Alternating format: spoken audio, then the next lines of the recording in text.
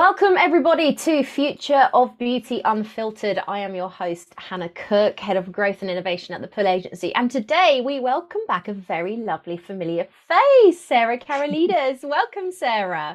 Hi, Hannah. It's lovely to see you again. I know, it's so nice. I literally just said before we started recording your episode 22, and I think you were 4 or 5. So it's just amazing how many things have changed. But for anyone that doesn't know, this week we have the absolute privilege of talking to one of the UK's top functional medicine and nutrition specialists with over 2 decades of experience.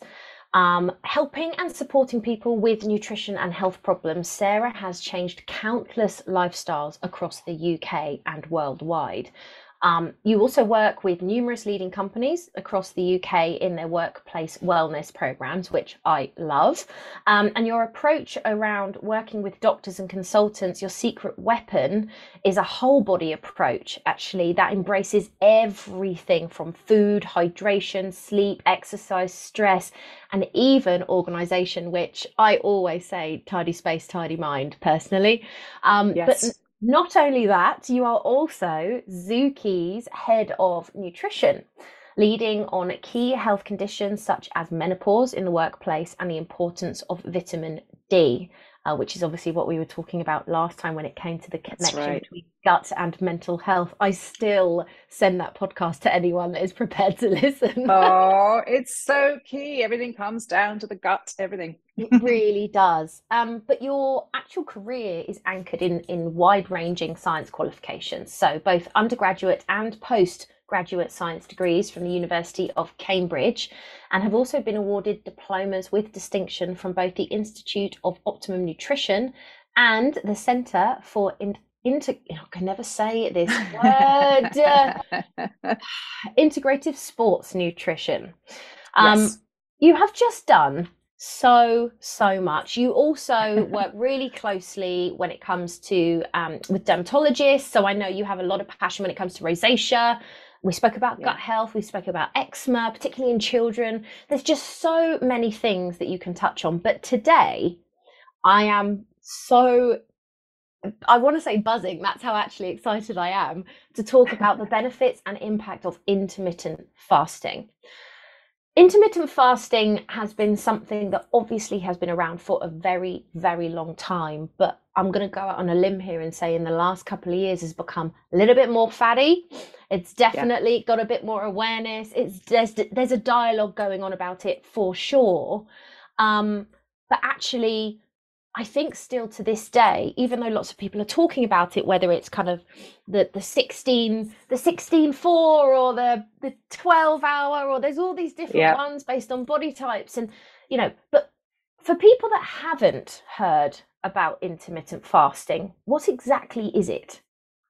Well, it's really interesting because you're absolutely right. Dropping coasters everywhere. Go on, carry on. It's really interesting because you're absolutely right. People have been fasting since the beginning of time. And I think almost every major religion has some kind of fasting element in there, whether it's Lent or Ramadan or whatever. Fasting has been there for those kind of social or cultural reasons, but also as health. The whole starve a cold, feed a fever. Is it the other way around? Feed a cold, starve, whatever. Fasting for health is feed kind a cold, of starve and fever. That's the one. Has been, which is not necessarily correct, but fasting has been there for health reasons as well. However, what's happened the last few years, people have started to actually research benefits of fasting, and they're finding all sorts of interesting things. So there's 2 main types, and you touched on both.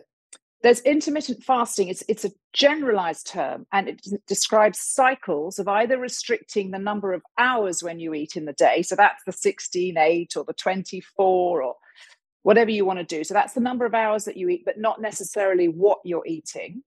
Or the other type of fasting is when you restrict the calories, and that can be for a couple of days a week or a 3-5 day fast, something like that. So you've got either time or you've got calories, and both of those have benefits and possibly some drawbacks as well. But now we've put a name on it. We've said intermittent fasting. So it's basically reducing time or calories intermittently is what it comes down to.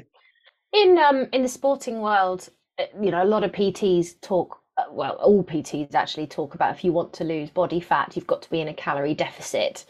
Yeah. What's the difference between living in a calorie deficit to lose body fat versus the calorie deficit fasting that you're talking about? Or effectively, are they the same thing? No, they're not the same thing. Because what happens is the body uses glucose as its primary energy source. And as long as it's got a supply of glucose, either because you're eating regularly or there are some glucose stores in the liver and muscles as glycogen, once it's used all those up, there is a switch that takes place to burning fat. Once there's no more glucose left, the body will switch over and burn fat. This is something called ketosis. So if you are restricting the hours that you eat, the body is going to be more likely to switch over into fat burning. If you were just restricting the calories that you eat, it's not necessarily the same effect, because when the body is digesting and using up the glucose, that goes on for a certain number of hours, then it can switch to fat burning. So it's basically, the time is going to be more effective than just restricting calories. The other danger that you've got with restricting calories is that if you do it too much, the body thinks you're starving, and then it's going to reduce the metabolism and cause all sorts of problems and make it harder. So this is why intermittent fasting, reducing the number of hours, can be more effective than just reducing calories. And so let's talk about, actually, you've touched on kind of ketosis, storing fat. You've obviously got two types of fat as well. You've got your visceral, which is obviously kind of your more dangerous fat that sits all around your organs. And then you've got your subcutaneous, which is kind of more on your limbs and the external areas. Or as I like to say, live in my bingo wings. But when you talk about intermittent fasting, most people think weight loss when they hear that. They do. Is that the main purpose of intermittent fasting, or actually is there more to it? Well, there's a difference between purpose and consequence. So I think, yes, most people think of fasting as a way to lose weight, but actually I will often ask people to start intermittent fasting, especially the time one, because it's going to have effects on their digestive system. It's going to have effects on their immune system, possibly brain health. So, wow. Possibly, yeah. I mean, there's more research going on, but there's some interesting stuff coming out of California there. So I guess purpose, yes, people do it to lose weight, and it's proven very effective, especially for women over 50. Intermittent fasting seems to be much more helpful than just reducing calories. Why is that? Why is that? I'm not honestly sure. There is definitely a link with the menstrual cycle. When women are still menstruating, there are certain times of the month when fasting is going to stress the body too much. So I don't know the actual answer. Maybe it's giving the body more time to repair. The idea is it's giving the body a rest when it can actually repair. So I think it's probably something to do with that. But anyway, so back to your question, the purpose, yes, is to lose weight, but the consequences actually are much more far-reaching than that. So let's talk about the positive impacts of intermittent fasting outside of weight loss. What impact does it have on your body? And then, also, I know this sounds really silly, but how do you get it right? How do you know what's the right thing for you? Because everyone's so different. Like we were saying before we started recording, consumers nowadays want, I'll put myself as an example. Yes, I obviously work in the industry, but I'm still a consumer, and I am obsessed with this search for wellness and what is the right thing for me at age and stage of life. What my body responds to in my mid-30s was not what I wish what my body responded to in my 20s. And so as soon as you enter then perimenopause and all of these different elements of life where more changes are going on, what are the positive benefits to intermittent fasting in general? And how do you know which is the right one for you? For you, yeah, really key question. So let's start with the digestive system. I always want to start in the gut. Yes. There's a procedure that happens in the gut called the migrating motor complex. It's basically like a housekeeper that sweeps through the intestines and clears things out. It's actually an electrical wave. It stimulates muscle movement and sort of pushes any waste or food particles, excess food particles, out of all the little nooks and crannies through the intestines. Now, it only works when we're not eating. It starts about 2 or 3 hours after a meal. It takes up to 2 hours to complete a circuit, and then it just keeps going. It restarts until we eat again, when it's switched off immediately. Right. So if you're digesting, that cannot happen. Every time you eat, every time you snack, it will stop that. But if you don't do that, if you have this kind of period when you're not eating, the migrating motor complex can work really efficiently. So anyone with leaky gut, anyone with digestive issues, giving them that long break in between meals, and that can be a really nice 12 or 14 hours or even more overnight, can really help with their gut health. I have used it on so many clients over the years, and it just gives the gut the time to heal the mucus layer. It also changes the microbiome, the collection of bacteria we have in the gut when you're fasting. You lose some of the less beneficial bacteria and grow more of the beneficial ones, the helpful ones. So it helps with the microbiome, it helps with the mucus layer, it just helps repair the gut. So that's number one, the digestive system. Mm-hmm. Number two is all about the cells themselves. The body is very clever. When it thinks you are not getting enough food, or when you haven't fed for so many hours, it goes into something called autophagy. I don't know how to say it, but I'm going to say autophagy. I've heard autophagy. Yes, autophagy. There we go. Okay. What that means is that the body removes damaged cells and regenerates new healthy ones. So what the body is doing, it's thinking, okay, she hasn't eaten cake in a few hours, so I need something. So I'm going to go and start digesting some of those old damaged cells. So it's really very clever. It eats the bad cells. Praise on the and weak. Tissues.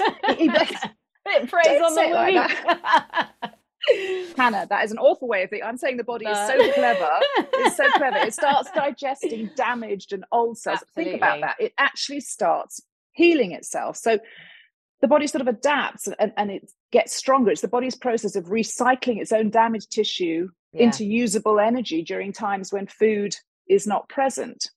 The other thing that happens is growth hormone rises in order to protect the muscle and the bone.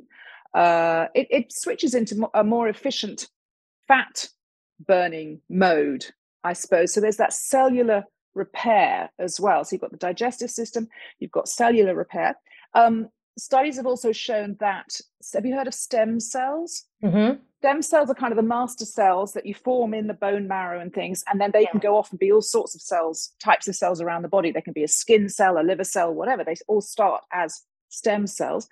Research has shown that during periods of fasting like that, stem cell regeneration happens a bit faster.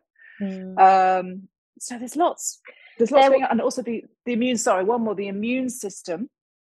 If somebody's got some sort of chronic inflammation, in a fasted state, you break down a significant portion of white blood cells. So anyone with sort of chronic inflammatory problems, that can really help as well. So there's lots going on underneath.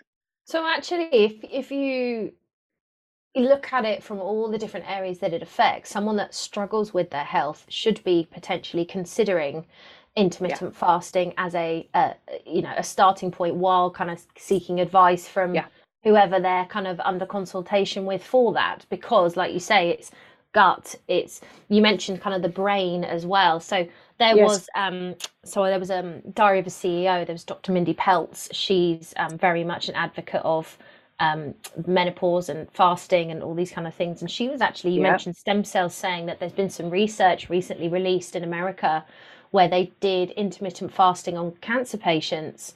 You're nodding. You've seen it, yes. Yes, I have. Well, breast cancer, that's right. There was one study that there were women and they fasted over 12, 13 hours at night.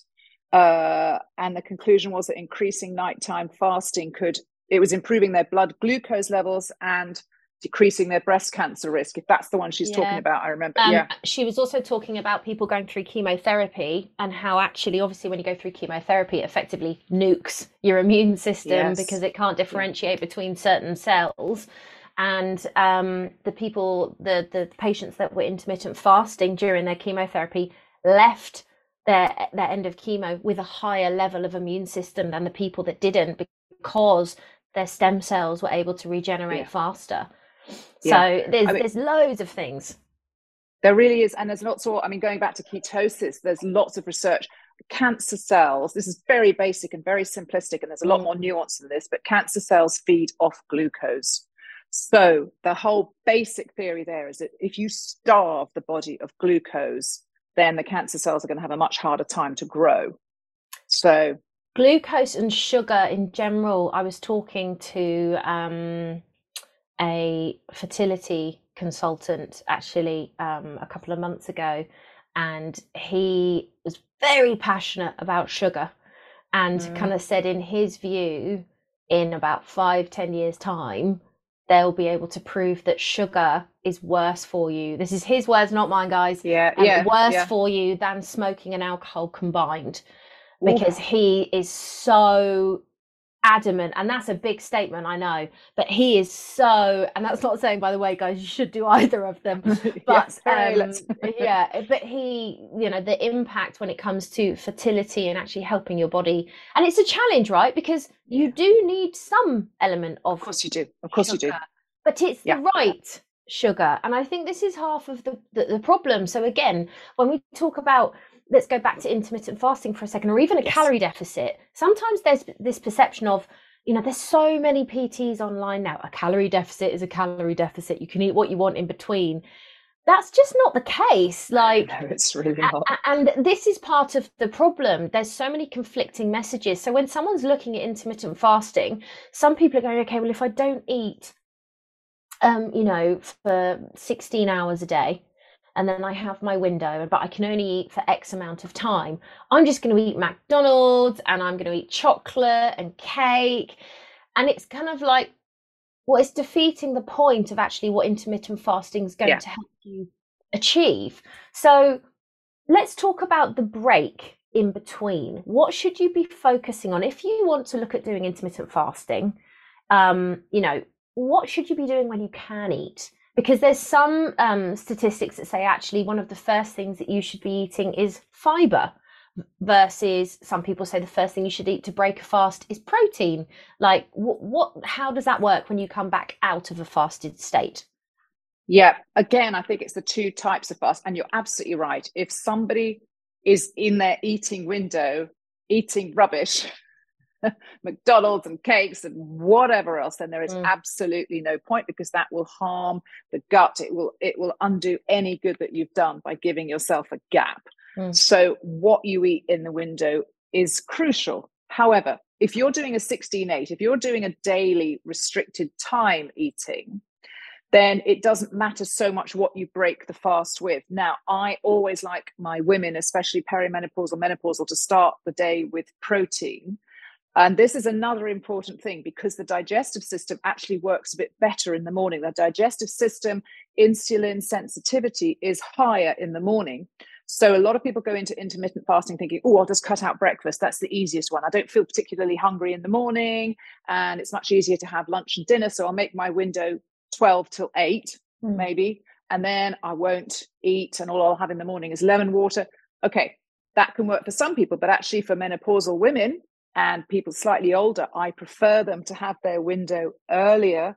Maybe, if possible, have breakfast, lunch, early dinner. This is when, it comes down to the sort of eating dinner at 5 o'clock in the afternoon or something like that. If you can do that and then not eat. I know. It's always nice. I'm not a late eater anyway. It's just you've got to sort of sort it out with work and everything, haven't you? It's really, so if people can't eat at work and they're not getting home till 7-8 o'clock at night, it's that much harder.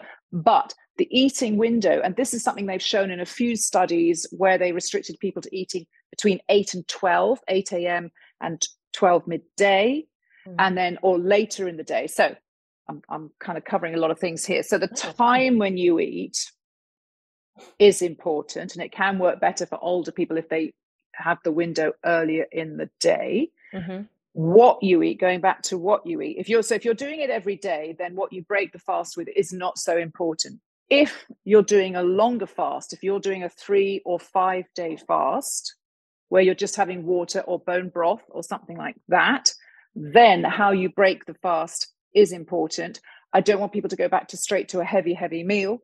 You've got to have something, maybe some stewed apples, some yogurt with berries, something that's a little bit easier to digest, because your digestive enzymes will have switched down a bit. So you need to break it with something like some cooked vegetables or something that's fairly easy to digest before you have a heavier meal. So a softer fiber, effectively. Exactly. Yeah, definitely.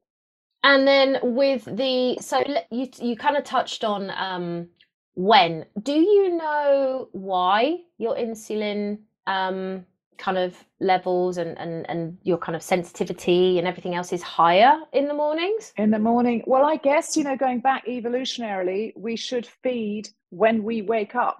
Yeah. Because it sets you up for the day. Then you've got the energy to burn during the day when you're being active and all that. So I think the body, the circadian rhythm, our digestion just works. We're not really supposed to lie around at night eating a big dinner and munching chocolates until... I can't do it. I don't know how people do. I'm not like, if I eat a late dinner, I'm in bed going, why did I do that? Yeah, it's true, isn't it? You don't digest as well. No, definitely. you don't. I don't think you sleep as well either, because your body can't fully shut down. No, that's absolutely right, because it's concentrating on digestion and everything's sort of slowing down for night. So it's never going to work as well. No, so if you think about it, it does make sense that actually get your calories in earlier in the day, then you exercise, work and whatever, and then slow it down towards nighttime. What about exercising in a fasted state? What's your view on that? Right. Yes. If you're doing the time restricted eating, where you're doing kind of not eating so much in the morning or whatever, it should be fine, but be led by your body. If you have decided you're not going to eat breakfast and then you go and do a HIIT class or something like that, you may not be able to manage. So you might need to leave that till later in the day.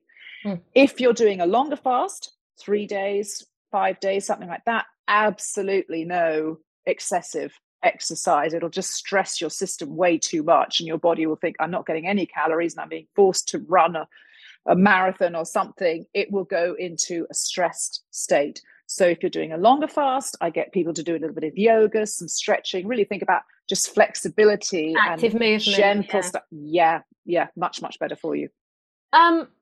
So you mentioned around putting the body under stress and exercising, and obviously there's lots of different versions, but a huge part of stress is certain types of hormone production.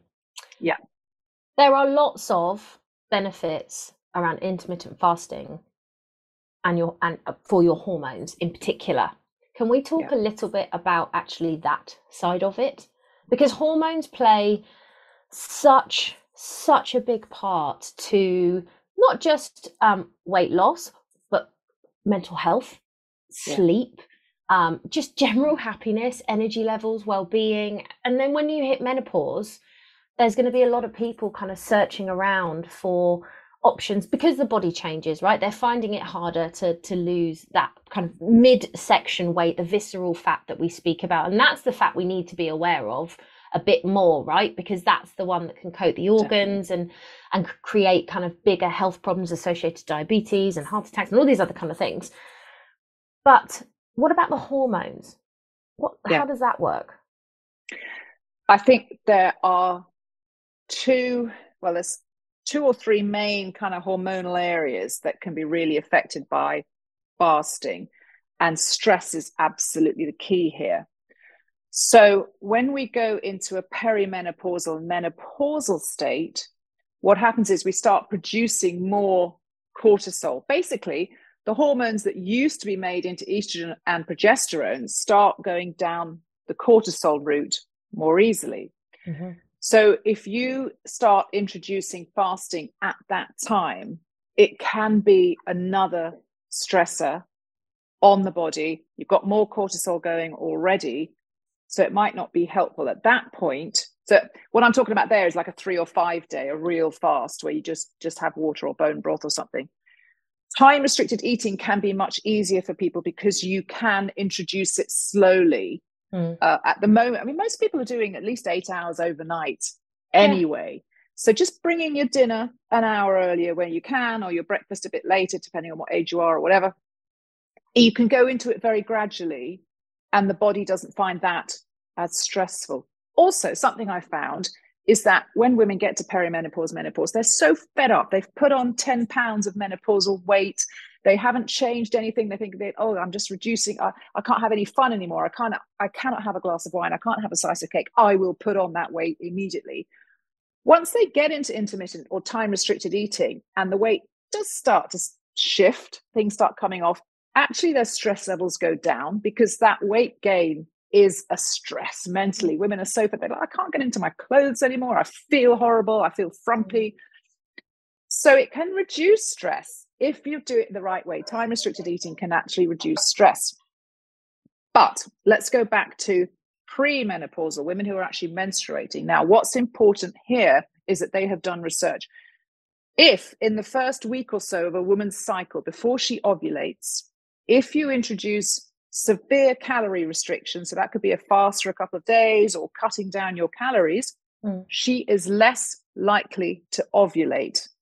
Now, if you think about it, your body is interpreting the fasting as, oh, you might be going into a famine here. This is not the best time for me to get pregnant, right? Preservation, it absolutely makes sense. So that can be a pitfall if you are trying to get pregnant. But if you think about it, for women who have bad PMS, endometriosis, things like that, they are now starting to think, hang on a minute, maybe some fasting can help here, actually, because it is reducing the hormones. So women during their period cycle, if they fast in the second half of the cycle, so they've already ovulated now, this is the the follicular phase, I think that is. No, sorry, the follicular phase is the first half, the luteal phase is the second half, isn't it? Right.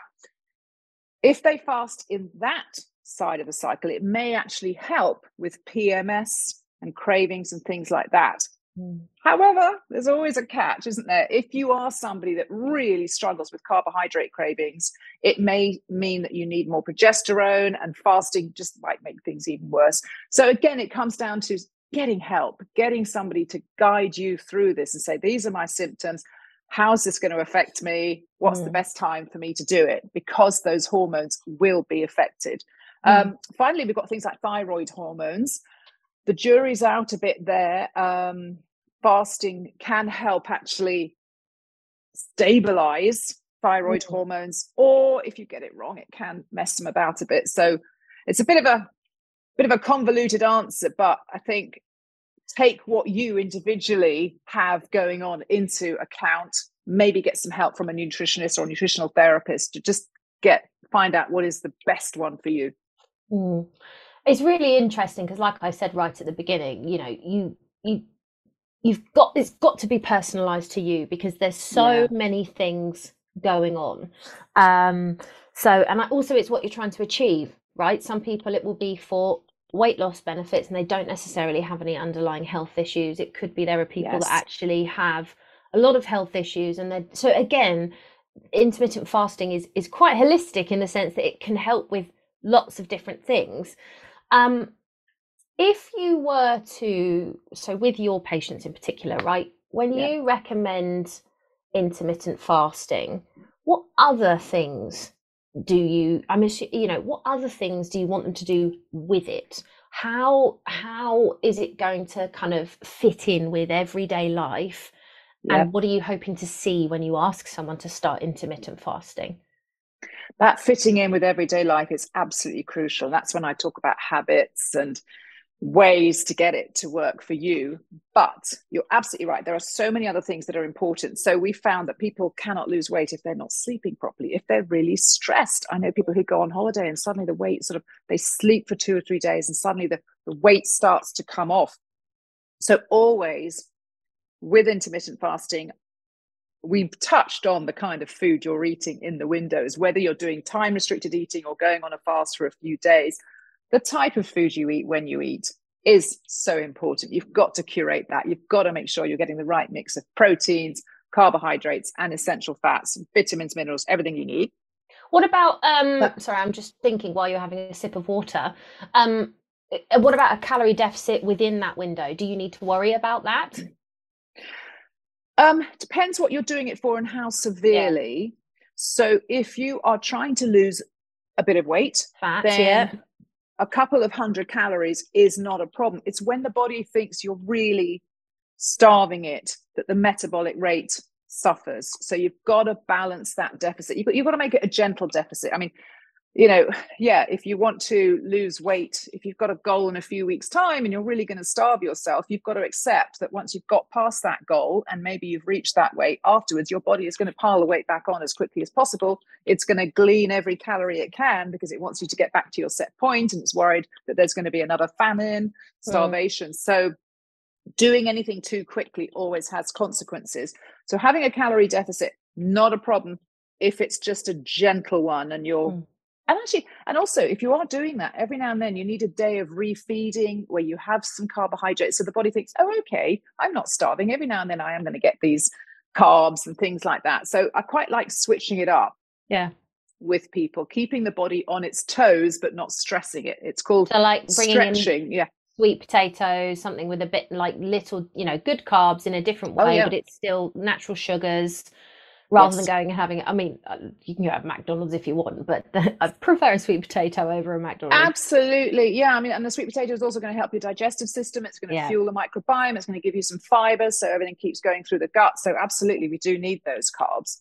And then we talk about other things. Okay. Hydration, always key. My goodness. Getting people to drink enough water is always the first thing. Especially in the winter.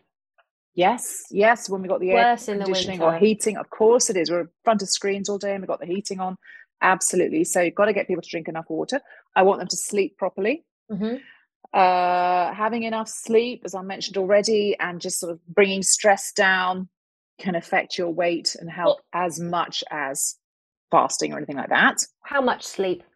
There's different views. Some people are actually saying, in some research I've been kind of reading as of late, that it's proven that 7 hours is the perfect amount, and anything over 9 you're actually oversleeping. Well, I think there are general, again, it's a bit of a unique thing. I know people who need 9 hours to function, and I know people who need only 6. But I was talking about that migrating motor complex in the digestion earlier. There's a similar system in the brain, the glymphatic system. Basically what happens when you enter really proper sleep, the blood vessels in the brain open slightly. And again, the sort of hoovery thing goes around and cleans out metabolic wastes and toxins and stuff like that. So I think you've got to get at least 5 hours of sleep for that to happen properly. So either side of that, I think that's where they come to the 7-hour suggested window of what's good for people. And then, just talking to people, and they'll often say, it's like when you have a new baby or something, there's like a threshold of, when I can get 5 hours sleep, I can function. But below that, I just can't function. It is going to be slightly different. But I think that 7 hours is kind of the magic number, really. So hydration, sleep, obviously good food. Exercise, but obviously not too intense. So if you're in that prolonged 3 to 5 water fasted state, then not intense exercise, but still active movement of some kind. What about weight training in a fasted state? Weight training is fine if you can cope. I mean, be very much led by how you feel. If one day you've eaten something and you can lift a certain weight, and the next day you haven't eaten, and you just think, I just don't feel as strong. You've got to remember, maybe I haven't got enough stores now, and I need to leave this until I've actually fed beforehand. So listen to your body. Don't just do something, got to get up at 5, got to do my weight training, do this, whatever. That's going to end up stressing you, and then you're going to get inflammation, and it's just not going to work. It's all about stretching the immune system and not stressing it. That's where the whole thing about hot and cold water therapy come in, the sort of cryotherapy or wild swimming. So intermittent exercise, I do like people to switch it up. If you're doing weight training one day, do some yoga the next, go for a walk to concentrate on your flexibility, your cardio. Also deep breathing and meditation. Again, that's kind of like an intermittent fasting for the brain, I suppose, and all the different systems. So that whole switching it up, which just stretches the immune system but doesn't stress it, is really important. So all those factors, as well as intermittent fasting, I like people to do. Yeah. Anything else kind of on the other things that you ask people to do? Okay, water. Well, it depends on what they're working on, really. If you are somebody with a thyroid problem or a digestive problem, I'm going to change what you're eating. Let's assume they're perimenopausal, Yes. right? So their body's going through those kind of changes, and they're just trying to not stabilize a little bit, but achieve a little bit more zen, a bit more balance. Yeah. Okay. So I am going to look at how much protein they're eating. I do find women tend to shut down on their protein consumption, and they go more towards vegetarian things, which can be fine, but actually there is the argument that you need more protein as you age. We find it harder to digest. So I look at their protein intake. I want to look at how well their gut is functioning. Past the age of 40, we start producing less digestive enzymes. So they might need supplementation there. They could be eating a really good diet and they're not absorbing it, which brings me on to what are you absorbing? I want to do a nutrient screen. I want to look at their levels of vitamins and minerals, things like magnesium, the B vitamins, iron, all these things can sort of slowly start to deplete. And we might need some supplements at that point because it's going to be too hard to get them from the amount of food, from the food that we're eating. So I'm going to look at supplements. Essential fatty acids, another big one. The fatty fish, unless you're eating mackerel and salmon every single day, omega-3, really, really crucial. So I'm going to look at what nutrients they have and what might need boosting. I'm also going to look at their digestive health because everything starts to slow down, unfortunately, going into perimenopause. It's amazing the effect that losing estrogen has, because it doesn't just make you fertile, it prepares the body for having a baby. So it looks after cardiovascular health, it looks after brain health, bone health. Once your estrogen depletes, you're less likely to have the replacement of the strong bones. So you need to make sure your vitamin D and your calcium and your collagen and all that are up because of the estrogen depleting. So going into perimenopause brings a lot of health issues up, and you've really got to keep on top of those. It's hard, man. Like, so you listen to it and you're like, come on. So effectively, estrogen, I'm kind of simplifying what you've said, but estrogen, the reason why our metabolism and all these other things operate in the way they do is so we can have a baby. Is that in its simplest form? In its simplest form, absolutely. That's what's going on from when you start having periods to when you finish. The estrogen, the progesterone, and the testosterone are keeping the muscles, the brain, the bone, everything, so you can produce another you. Do our testosterone levels deplete as well when we're going into perimenopause? We always talk about estrogen going down and the impact of lack of estrogen, but actually testosterone plays a big part. Testosterone, actually, the best time to weight train is during your cycle, when you're on your period, because your testosterone levels are higher. So you can lift heavier, you actually have more chance of building muscle. There's lots of other benefits to it. We always talk about estrogen, but what about testosterone for women? I know. I'm a big proponent of it. I take a little testosterone myself. That's been part of my whole sort of HRT makeup. Really? Because you don't want to lose the muscles. The testosterone keeps your energy, your libido, your muscles. It affects, and you need tiny amount. But we don't think about that for women. And it's only in a few countries actually that they consider it as part of the HRT. And I think going through the NHS, you have to push a bit to get it in there. I'm not sure why. Maybe it's more expensive to produce or something. I don't know. But they don't think of it as much with women. Whereas for men, first thing they think of. Yeah. What countries? That's what I mean. It's the whole like men testosterone, women estrogen, and it's like, well, actually, men have estrogen too. Of course they do. Of course they do. And it often goes out of balance. You can see that. Yeah. Yeah, exactly. Well, they even talk about, again, I was listening to a kind of a researcher the other day talking about how men's hormone levels change when they become parents. And their bodies still go through a change. They just don't necessarily know it because you don't see a massive bump appear. And, so it is really interesting. What countries do you think are more open to considering testosterone as part of it? I think Western Europe is Yeah, possibly, but there are countries where they don't do HRT at all. I know. Or the most you're going to get is progesterone, like Greece, for instance. To be honest, I'm not so sure. I have opinions, but I don't have kind of Yeah, good no, of facts on course. that answer. It's curious. Yeah. Okay, so I have I've got two questions actually in my head. Yes. If I wanted, so let's say for me, for example, if I wanted to start intermittent fasting, don't necessarily have any key medical conditions, there's all the different windows that you could do. Like you were saying, you've got your 16-8, you've got your 12, Yeah. there's so many different ones. How would I go about working out which window I should do? Or is it a case of actually starting easing myself in, and then actually if I find I can do it for longer, I should just do so? How does that work? Ideal world, I think everybody would bring in some time restricted eating during their week to give their digestive system, their immune system, stem cells, etc., a chance to repair. So on days that you could do it, I would have dinner as early as possible and then delay breakfast a little bit, depending on when you're exercising. So you're not going to do that. Well, yeah. So I would, days that I'm not going out, working from home, things like that, I want to eat at 6 o'clock in the evening and that's it. And I give myself a nice break to the next morning. Ideal world, once or twice a year as well, I would get you to do a 3-day, a long weekend of either water or bone broth, a complete break.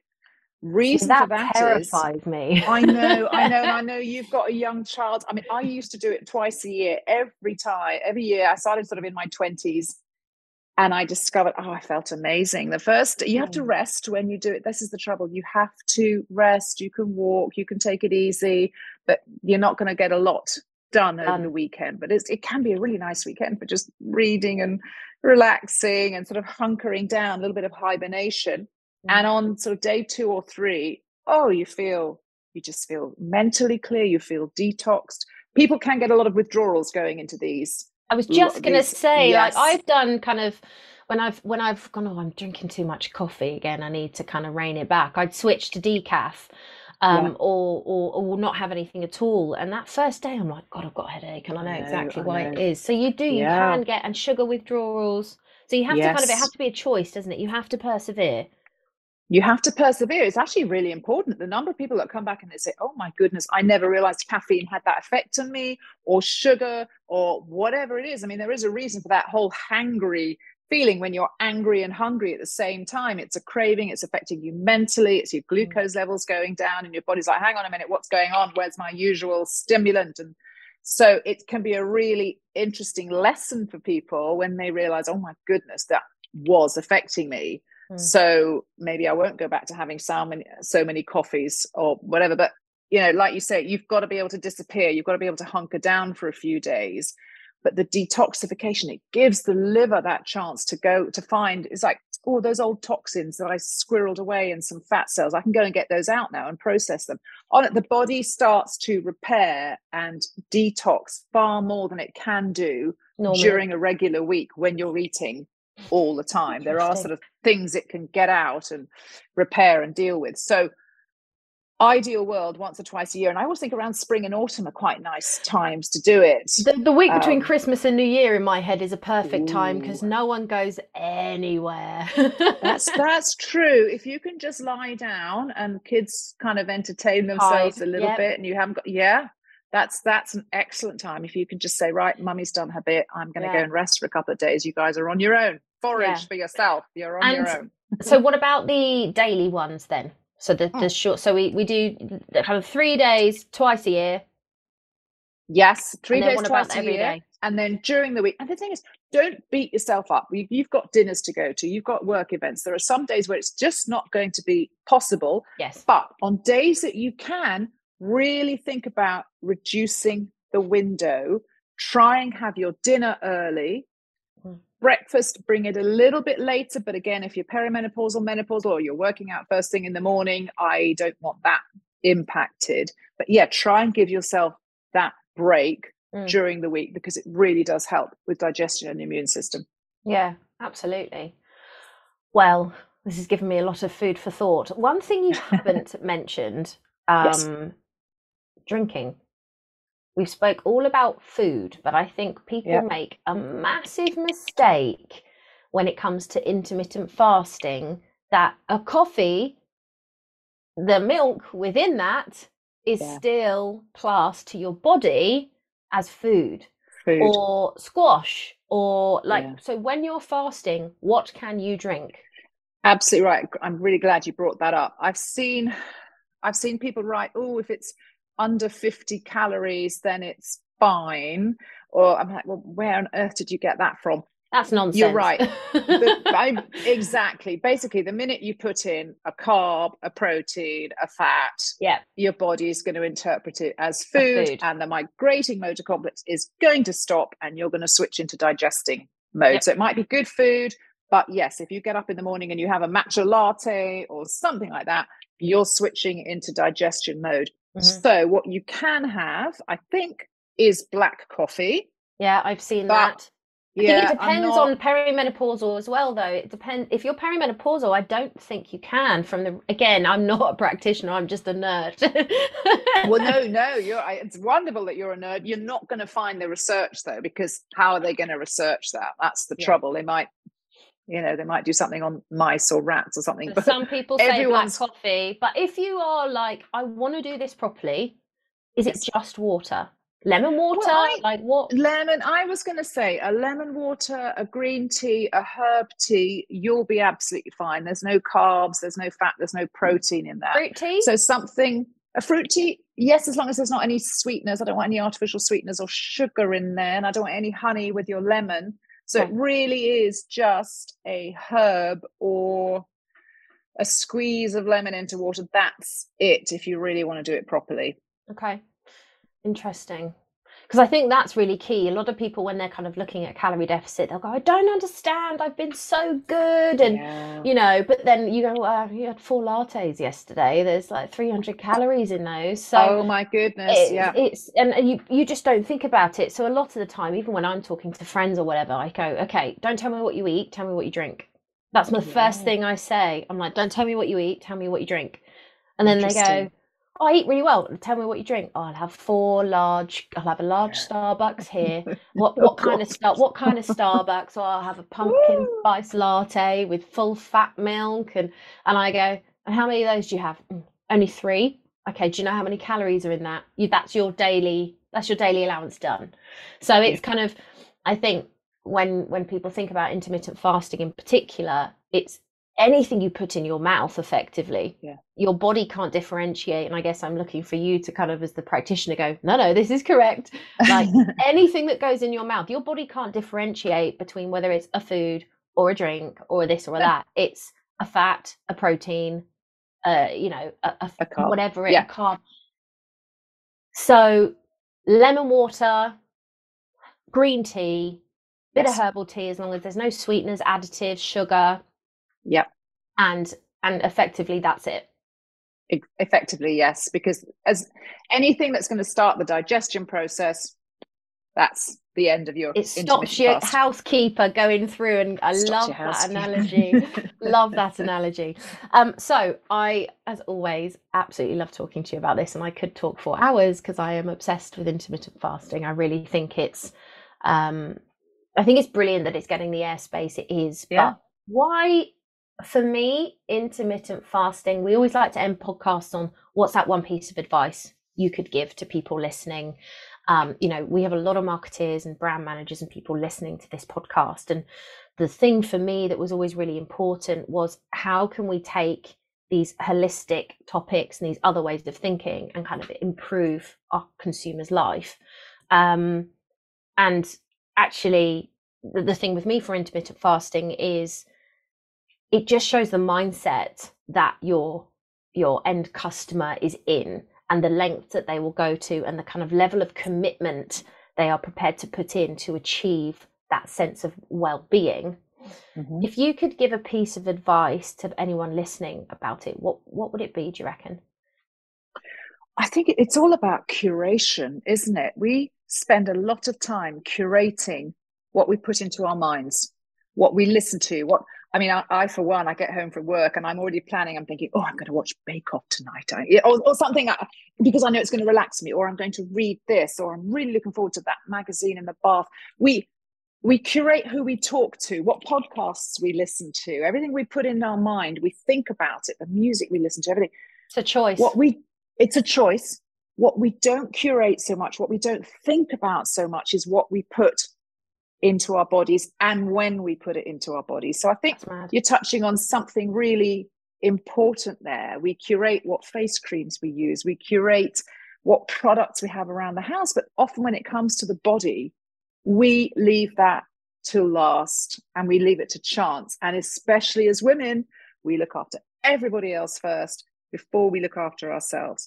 So I think intermittent fasting is actually quite an easy way to improve our health without too much thought, without too much effort. It can make a big difference without any expense as well, unless you're going to start to buy the fasting mimicking kits, which cost a lot of money, but they work for some people, so I'm not going to knock it. So I think you're right. It's touching on, what are people prepared to do? This is easy. This is inexpensive. This is helpful. And it's all about taking self-responsibility, self-care. I mean, fasting doesn't sound like a self-care word, but actually it is, because you are looking after your health. So it's all about curating your health and giving yourself that break to actually repair. And I think there's, do you know what, you're spot on. And I think there's opportunities for brands who are talking to, whether it's perimenopausal women, menopausal, even younger women, to actually curate on their behalf and give them that opportunity to think about it. Because you're absolutely, I'm listening to you talk and I'm going, oh my goodness, she is so right. If I think about what I've eaten this morning, because I've been running around versus all the other things that I've done today, you're absolutely right. It's an afterthought. It's this will do. And it's taking that time, and actually it should be the other way around. Absolutely should be the other way around. And I think that's where we have a duty of care as brands, talking to consumers. We have the practitioners, we have the experience, we have the insight and knowledge. We should be sharing that to ensure that they are seeing the results in the best way, because a happy customer is going to be a return one. Yeah, completely. And it's bringing things from the inside out, isn't it? Absolutely.